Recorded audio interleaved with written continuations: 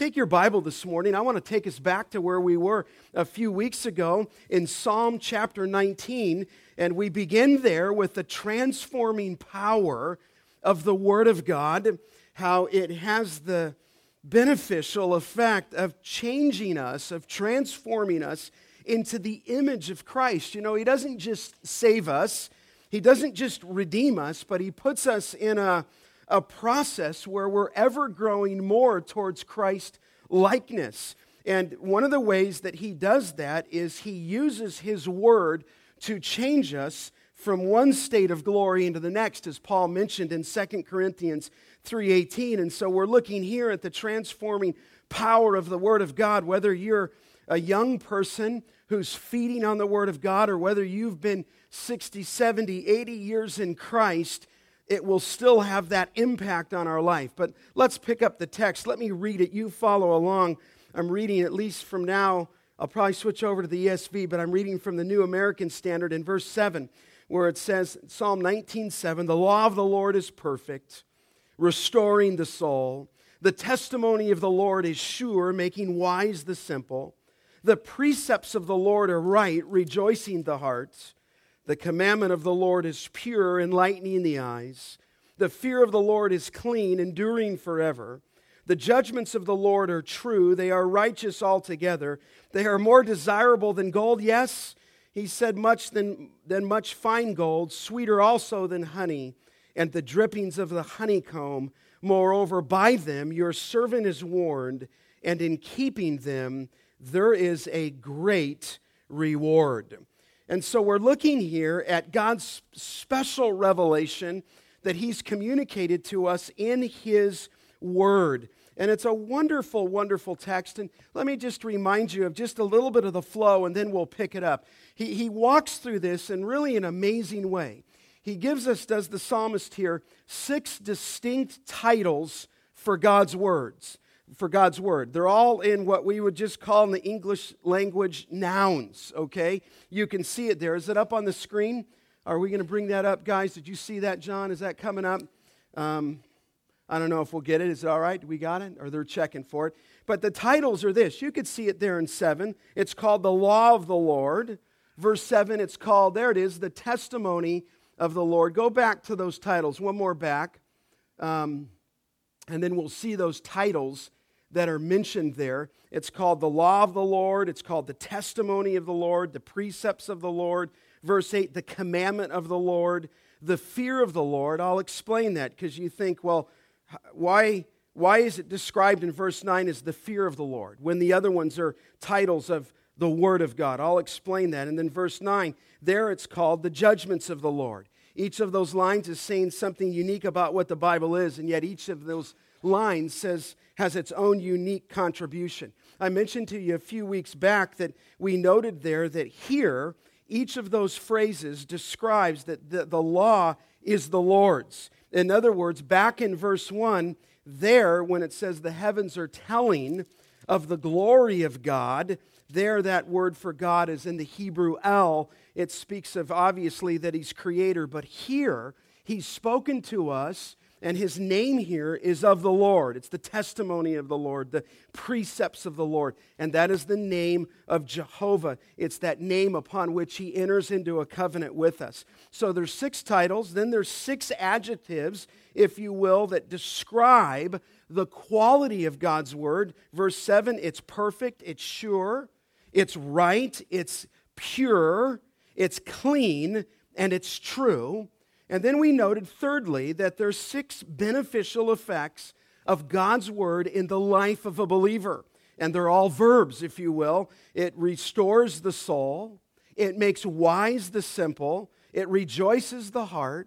It enlightens the eyes. It endures forever. It is righteous altogether. And we spent our time last time together looking at those first 2 transforming descriptions of God's Word. You remember we said in verse 7 that the law of the Lord is perfect, and it has as its beneficial effect in our life to restore our soul. It will make over our soul, meaning that as we walk in the Christian life, though we are saved, past tense, by grace through faith, our souls are still living in this world in which we live, and it becomes stained by sin. It becomes crusted over, if you will, at times. Our heart can become hard. At times we can grieve the Holy Spirit. And here the psalmist says that law, that Torah of the Lord, not only is it perfect, but it actually will restore the soul. And so we spent some time just saying that you and I need to be people that are feeding on this word. It is so easy to get out of the groove, is it not, of the Lord?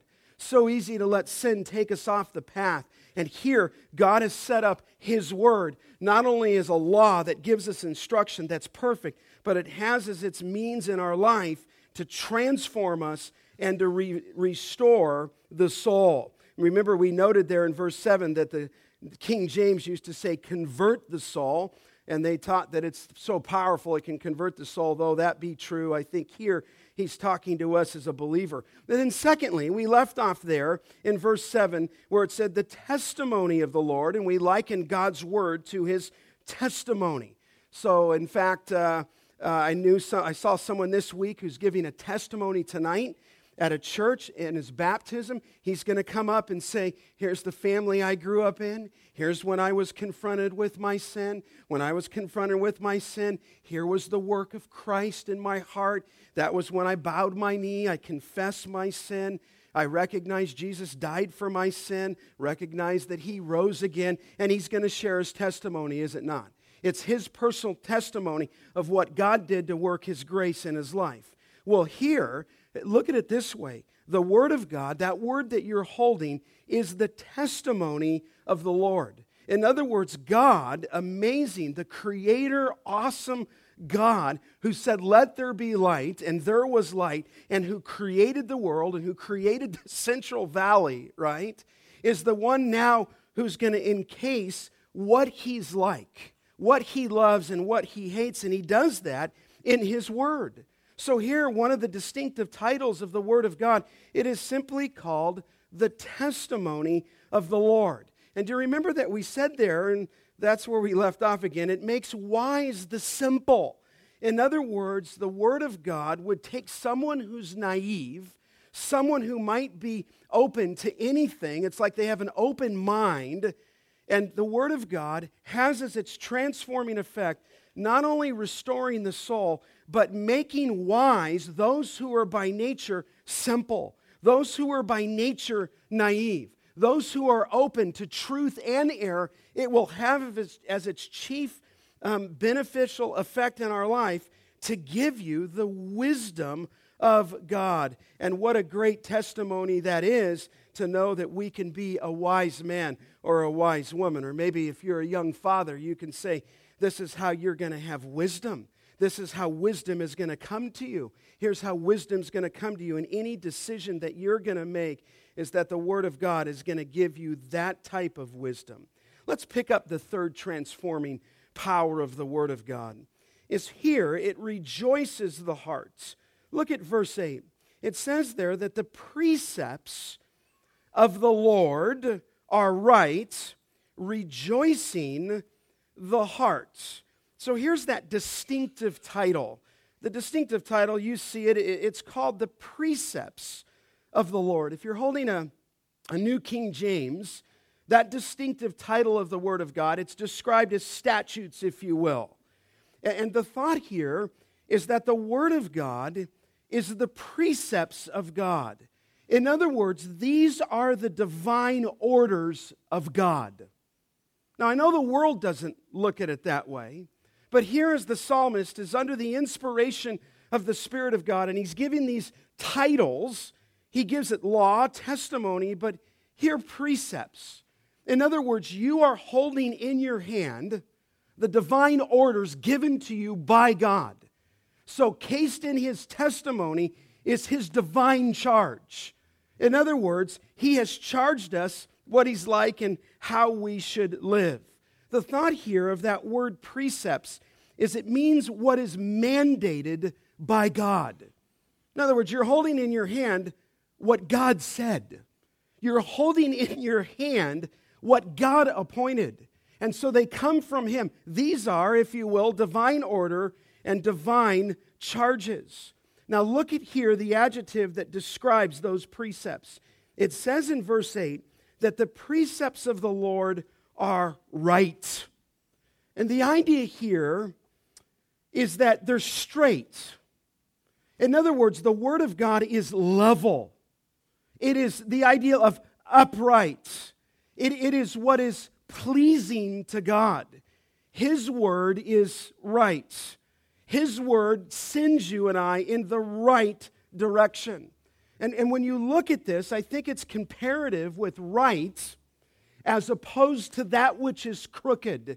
When you think of the crooked ways of man or the deceitful ways of man, the Word of God that you're holding is right. And it's the ideal that it's morally right. In other words, there is a promise in the Word of God that if you follow God's Word, it will lead you in the right way.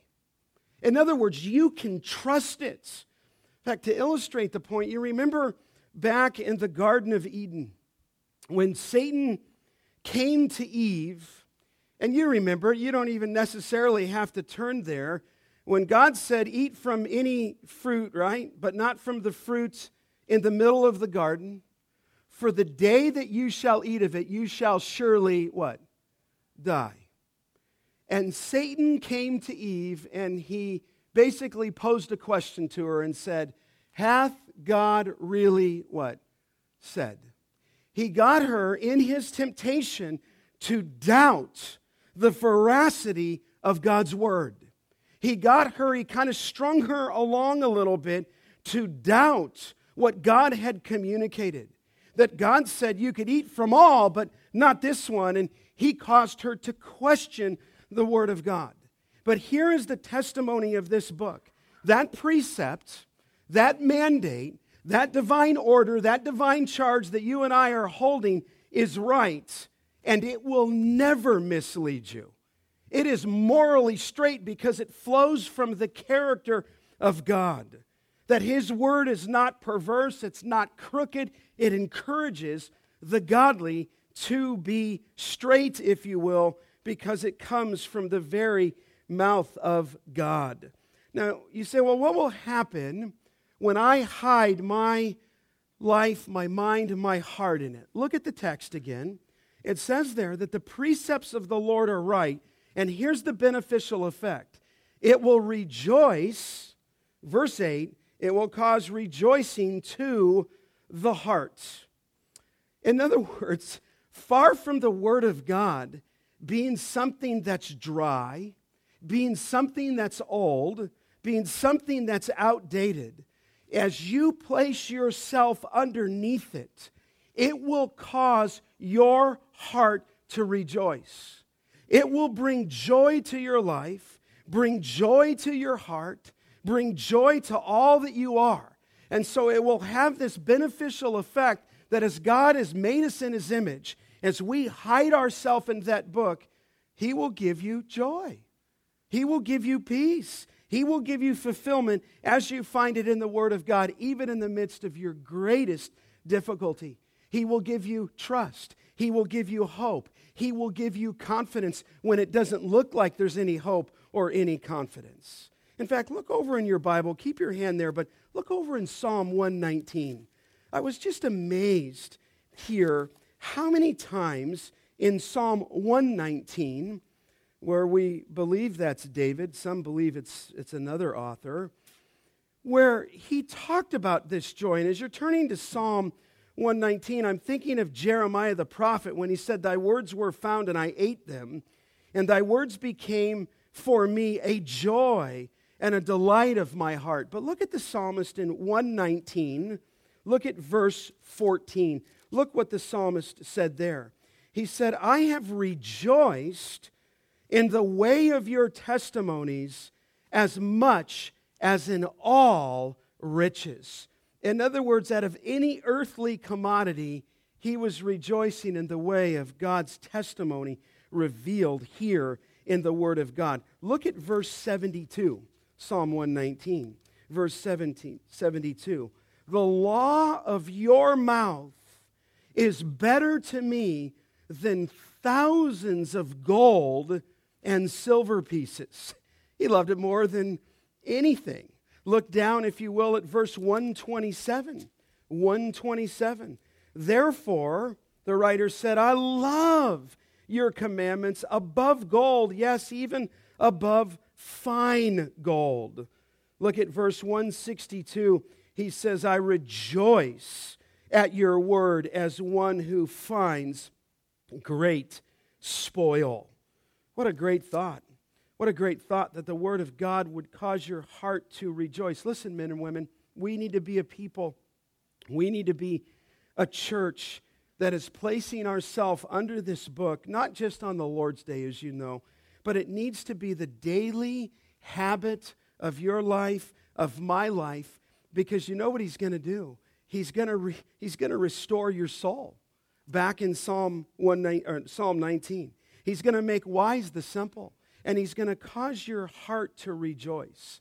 I was thinking of that scripture in Ephesians where it tells us to not be drunk with wine, but to be filled with the what? Spirit, giving thanks and making melody in your heart. And then when you look at Colossians 3:16, it says, let the word of Christ richly dwell within you, with all teaching and admonishment, it says. And then it says, with psalms and hymns and spiritual songs, and making melody in your heart to the Lord. Listen, as we hide His word, He uses that through confession to cause us to walk in His Spirit.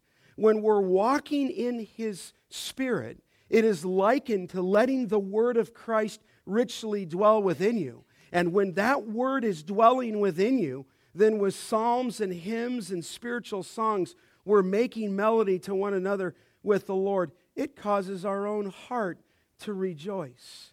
Listen, it could be that you've come into this place and you've been away from this book. And as you get away from this book, you begin to look at the political landscape and you get a little worried possibly, right?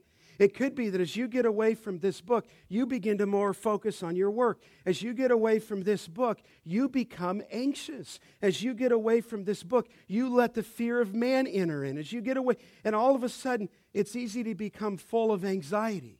But listen, if you become a man or woman, as I so desperately want to be, then we're going to be in this book. And what this book is going to do is cause us to wait, cause us to pause, cause us to confess our sin. And as we're beginning to see the character of God and we begin to see His word revealed, it's going to cause in our own heart a place of contentment, a place of rejoicing in our hearts. Listen, I do think one of the greatest detriments for the cause of the gospel is the lack of joy in the believer's life. And if, listen, we're in this book, He's going to cause our heart to rejoice. So enough for me to say that. I pray that you're a man, a woman in this book. I pray that before you get going in your day, you're going to be in this book. So here's my week. I was studying, getting ready for the Shepherds Conference. I'm teaching at a seminar there, and it's just so easy for me to wake up in the morning, and for my response, I'm like, okay, I got to get on this thing. There's going to be hundreds of pastors there, right? There's going to be 20 of our own guys there. I don't know, because there's 20 guys coming to the Shepherd, and I'm thinking I haven't even started. So it's just easy for me to start going to my books, I'm doing something, I'm preaching, but I have to stop. Have to push them away. And I'm just telling you, this is like a week, have to push them away and say, Lord, I need to get my heart right with you. I need to sit under your word. I need to pray. I need to have my heart cultivated before I'll even be able to look at this good material so that I have something to say. And I just think that's my tendency. If I'm not walking in the Spirit, I could just move about my day and not place myself under this book. But when you do that, then anxiety rolls upon anxiety, and fear rolls upon fear. And then all of a sudden, instead of having a heart that's content in the Lord, you're scattered at all directions. Listen, this is a wonderful truth here. You put yourself in this book. You obey. You hear. You receive this word. You obey this book. Then what's going to happen is your soul's going to be changed from one image of glory into the next. You're going to become a wise man, a wise woman. You're going to become a wise grandmother, a wise grandfather. You're going to become a wise student at your school, wherever you find yourself. It's going to make you wise, and then it's going to cause your heart to rejoice. Listen, this is the promise of the Word of God. There's a fourth description, though. Look, the fourth transforming power of the Word of God in verse 8b. It says there, the commandment of the Lord is pure, enlightening the eyes. Here's that fourth transforming effect. The distinctive title, the Word of God, you can see it is called the commandment, okay? And the commandment brings into view a lawgiver, okay, who has the authority to enforce his law. In other words, God's spoken, and he's given a command. He's given us his law, and he's the lawgiver, and he can enforce that law. And a command here in the Scripture is ordained by God. It's very close to precept. It is the ideal of being appointed by God. Now that command, in that distinctive title of the Word of God, is given a descriptive adjective. Look at it, verse 8. It says, the commandment of the Lord is pure. The idea is it's clear. That word that you're holding is free from all sin. That there's no mixture of error that defiles it. That the Word of God is separate from all confusion. That the Word of God is separate, if you will, from all deceit. In fact, it says in Proverbs 30, verse 5, that the Scriptures are very pure. In other words, you're holding an infallible book that's without error. You're holding in your hands an inerrant Bible that is without error in all of its part. You're holding in your hands a book that's complete. There is absolutely nothing missing in it. It is pure. It is free from stain. It is free from imperfection. In fact, the psalmist said in 119, verse 140, your word is very pure, therefore your servant loves it. It's pure. The testimony of Psalm 12:6 is this, that the words of the Lord are pure words, as silver tried in the furnace on the earth, refined 7 times. Listen, you're holding the Word of God. That word that you're holding is pure. There's no mixture of error. And look what it will do as you place yourself underneath it, verse 8. It says that it will enlighten the eyes. So what do you mean by that? It will enlighten the eyes. Obviously, it's a metaphor. But the Word of God and the promise is that it brings illumination to your life. It brings guidance to your life. And the eyes are mentioned here because it is by them that we see where we're going. And the Word of God is in our life, and it will direct our steps. That's what the teaching of the Scripture is. Do you remember David when he said this in Psalm 119, 105? It's a song. Thy word is a lamp unto my what? Feet, and a light unto my what? Path. In other words, you're moving about in your life, and the Word of God is spoken of as a metaphor. It's a lamp unto my feet because it's going to direct you in the way to go, and it is a light, as it says there, unto my path. In other words, as you put yourself under it, you're going to walk without stumbling, if you will. You're going to avoid the wrong place. It is like a light, Peter says, shining in a dark place. And it gives not only the eyes to the path, but the feet, if you will, to walk in the right way. The psalmist said in 119, 130, the unfolding of thy word gives light. It discovers me. It reveals God, if you will. It reveals and highlights danger for us. Listen, I got to have this book, don't you? You've got to be a man or woman in this book because as you put yourself under it, hear it, receive it, and obey it, it is going to light the path for you to walk in. When you step away from this book, you step into a world of darkness. And as we live in the darkness, but Jesus, of course, is the light of the world, who coming into the world enlightens every man. God himself, 1 John chapter 1, 5, is light, and in him there is what? no darkness. The Word of God here is likened, if you will, to a lamp, and it's likened to a light in this sense that it causes us to walk in the path of obedience and in the path of joy. And this is the psalmist all over. Now, you say, well, what will it do?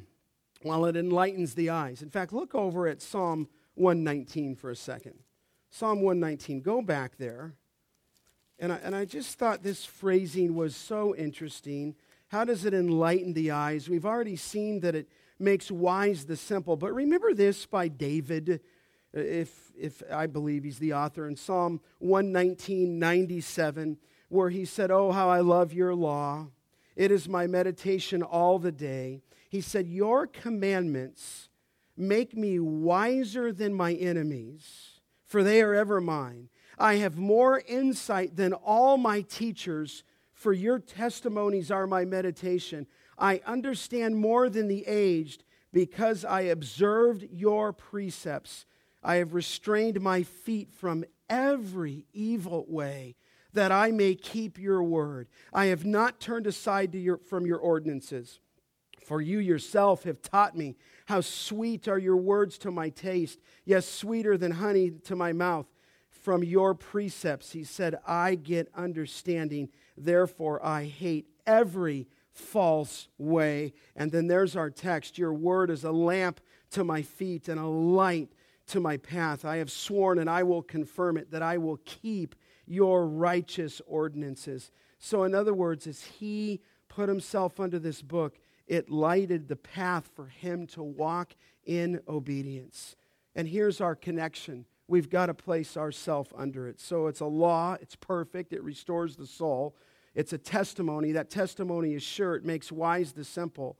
It's called the precepts. They're right. They cause the heart to rejoice. And the commandments are pure and they enlighten our eyes. But let's look at the fifth transforming power of the Word of God. Very interesting.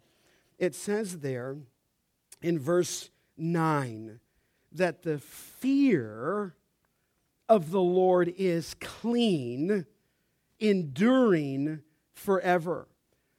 Now, David has spoken of the Word of God as a law, as a testimony, as a precepts and commands. And now he says there, as you read it, the fear of the Lord. And the question could be asked, what does the fear of the Lord have to do with the Word of God? That's the question. And here's the answer. The fear of the Lord is a synonym for the Word of God, in that its aim and its object of the Word is to plant the fear of God in our hearts. Okay? And you have all these statements in the Scripture, like Proverbs 9:10, that the fear of the Lord is the beginning of what? Wisdom, right? And in Proverbs 8:13, the fear of the Lord is to hate evil. Proverbs 14:27 says the fear of the Lord is the fountain of life. So here would be the connection. Here in Psalm, the fear of the Lord emphasizes the human response fostered by the Word of God. And so he just calls it the fear of the Lord, but it is the human response, is the fear of the Lord fostered by the Word of God. Let me show you this connection. Look over in the Old Testament to the book of Deuteronomy. Look over in Deuteronomy. I thought this was very, very interesting, where they would read the Word of God there in the nation of Israel. And in Deuteronomy chapter 4, there Israel was urged to obey God's law. And here's what the writer said in Deuteronomy 4:10.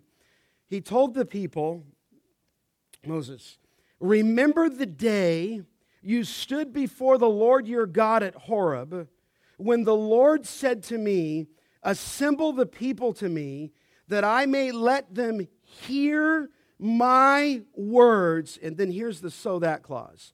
So that they may learn to what? Fear me all the days that they live on the earth, that they may teach their children. In other words, assemble the people, that I may let them hear my words. What's the purpose, Moses? that they may fear me all the days that they live on the earth. As the Word of God was read, the purpose of it was to induce a healthy, you understand that, fear of God in their life. Look over at Deuteronomy chapter 17. It says something very similar does it there. Deuteronomy chapter 17, in verse 19, there it's stated that it shall be with him, okay, and he shall read it, this is talking about a king, all the days of his life, that he may learn to what? Fear the Lord his God by carefully observing all the words of this law and these statutes. As he read the word of God all the days of his life, he would learn the fear of the Lord. Parents, if you want your children to fear the Lord, and we mean that in a healthy, reverential, awestruck way, then you will find multiple ways to get the Word of God in their life. And the greatest agent that can produce a healthy fear of God is not even your own voice, but the voice of Scripture. And as we set our life underneath this teaching, we will learn the fear of the Lord. And so the fear of the Lord is produced from His Word, and that fear will guide us to love Him and even obey Him. Look over at Proverbs 31.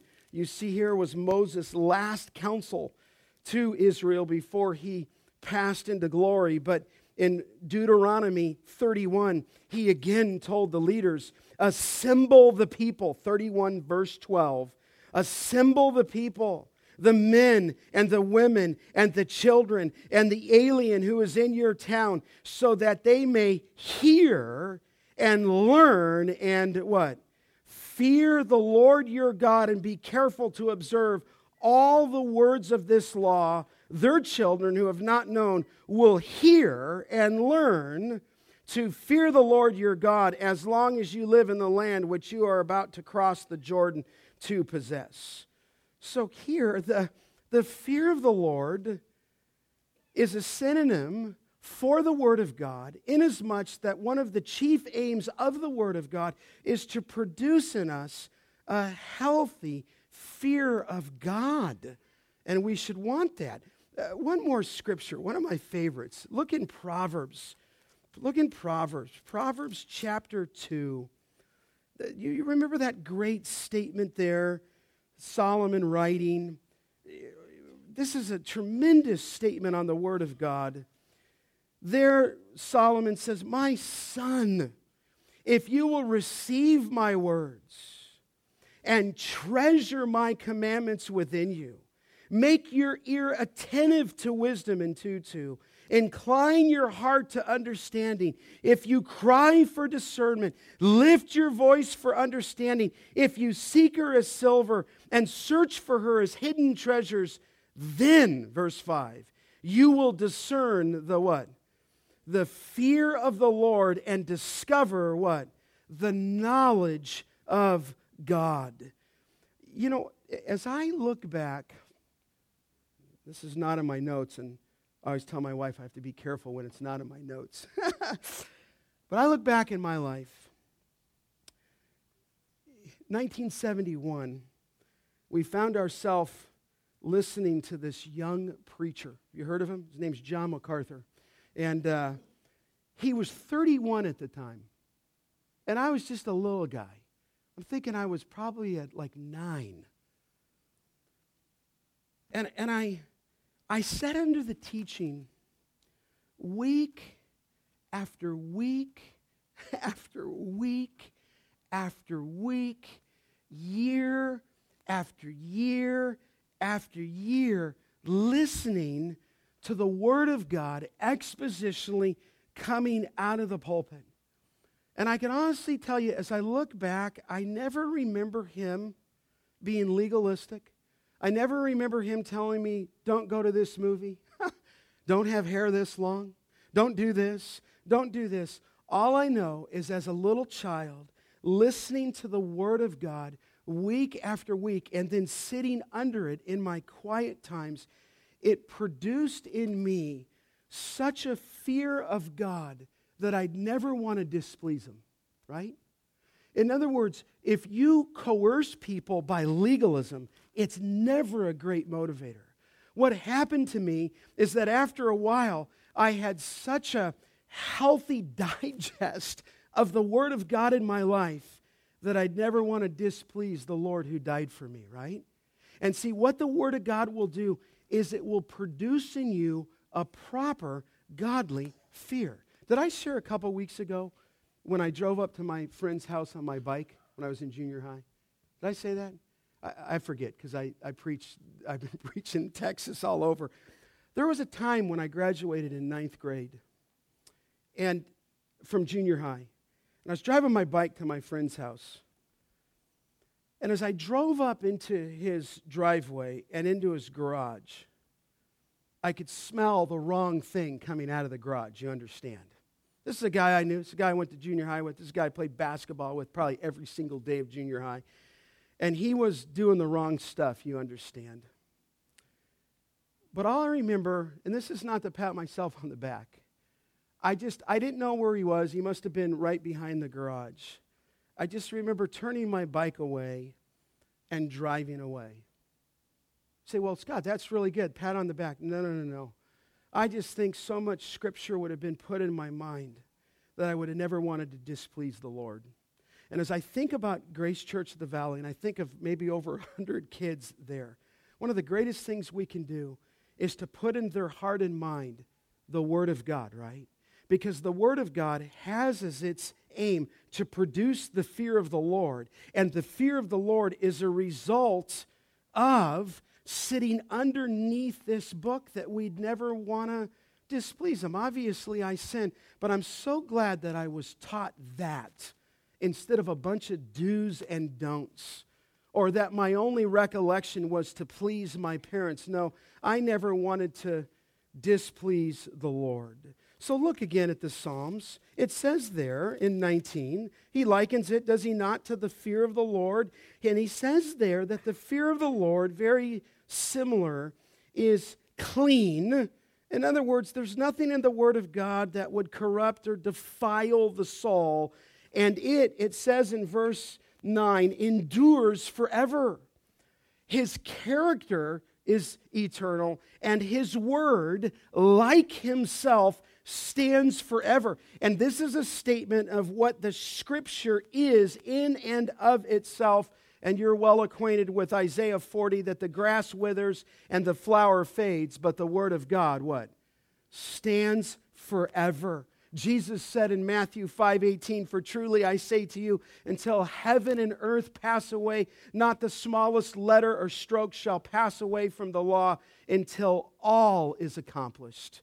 So this book is likened to the fear of the Lord in the sense that His fear, it's a synonym for the word that its aim in our heart produces a right understanding of, and it endures forever. No wonder Solomon said in Ecclesiastes 12:10, the conclusion when all has been heard is fear God and what? Keep His commandments, because this applies to every person. Look at the final one, the verse there in verse 9, the sixth transforming power. It says the judgments of the Lord are true. It says that they are righteous altogether. Here, the distinctive title, the judgments, refers also again to the revealed truth of the Word of God. Judgments, if you will, are the divine evaluation of all of our thoughts, all of our actions. And I really believe here the psalmist is using judgments as a catch-all statement, that it embraces law, testimony, precepts, commandments, fear. Sometimes it's called ordinances, but here it's his judgments, and it embraces all of those. And he says here, look at verse 9 again, that they're true. The idea is they're stable. There's faithfulness in them. There's sureness to the Word of God. It's straight is very similar to that other word. It's upright, okay? And here, the conclusion of all of it, Look at verse 9, where it says, the judgments of the Lord are true. They are righteous altogether. Verse 10, they are more desirable than gold, yes, than much fine gold, sweeter than honey, and also the drippings of the honeycomb. In other words, he loves this book. It's sweeter than any earthly commodity. It's better than money, the thought is. And it revives the soul. It restores the soul. I read one time of a man by the name of Harry Golden. He was a Jewish commentator, and he once told of a mother who gathered the children into the kitchen one day, and she placed their family Bible on the table. I'm not advising you to do this. But she took a crock of honey and a large wooden spoon, and she took a dollop of honey from the crock and let it drip from the spoon onto the cover of the family Bible. Then she held the Bible before each child and said to lick, and go on and lick. And she said, for I want you to never forget that this book is sweeter than honey. And so it is it not? I mean, as you walk in it, he's gonna bless your life. Look at verse 11, very clear. Moreover, by them your servant is warned, and in keeping them there is a great, what? Reward. I mean, don't you want to have a great reward? I do. I want to hear, I want to receive, I want to obey this book, because as you keep them, there's a great reward. The servant's going to be warned. He's going to be warned against sin. He's going to be warned against temptation. He's going to be warned against deception. I love what John Bunyan said when he said that this book will keep you from sin, or sin will keep you what? From the book. But hide yourself in it. J.C. Ryle, even though he's an older man and an older Puritan, said this, and I thought it fair. He said, do not let newspapers, novels, romances be read while the apostles and the prophets be despised. Do not let the exciting and the essential swallow up your attention while the edifying and the sanctifying can find no place in them. Listen, in keeping them, there's a great reward. Like Psalm 1, you will be like a tree firmly, what? Planted, situated by the waters. Do you remember what Spurgeon used to say of Bunyan? He said, if you prick him anywhere, you will find that his blood is bibline, he said. The very essence of the Bible flows from him. He cannot speak without quoting a text. Spurgeon said of Bunyan, for his soul is so full of the Word of God. May we be a people that live under it. Amen? Amen.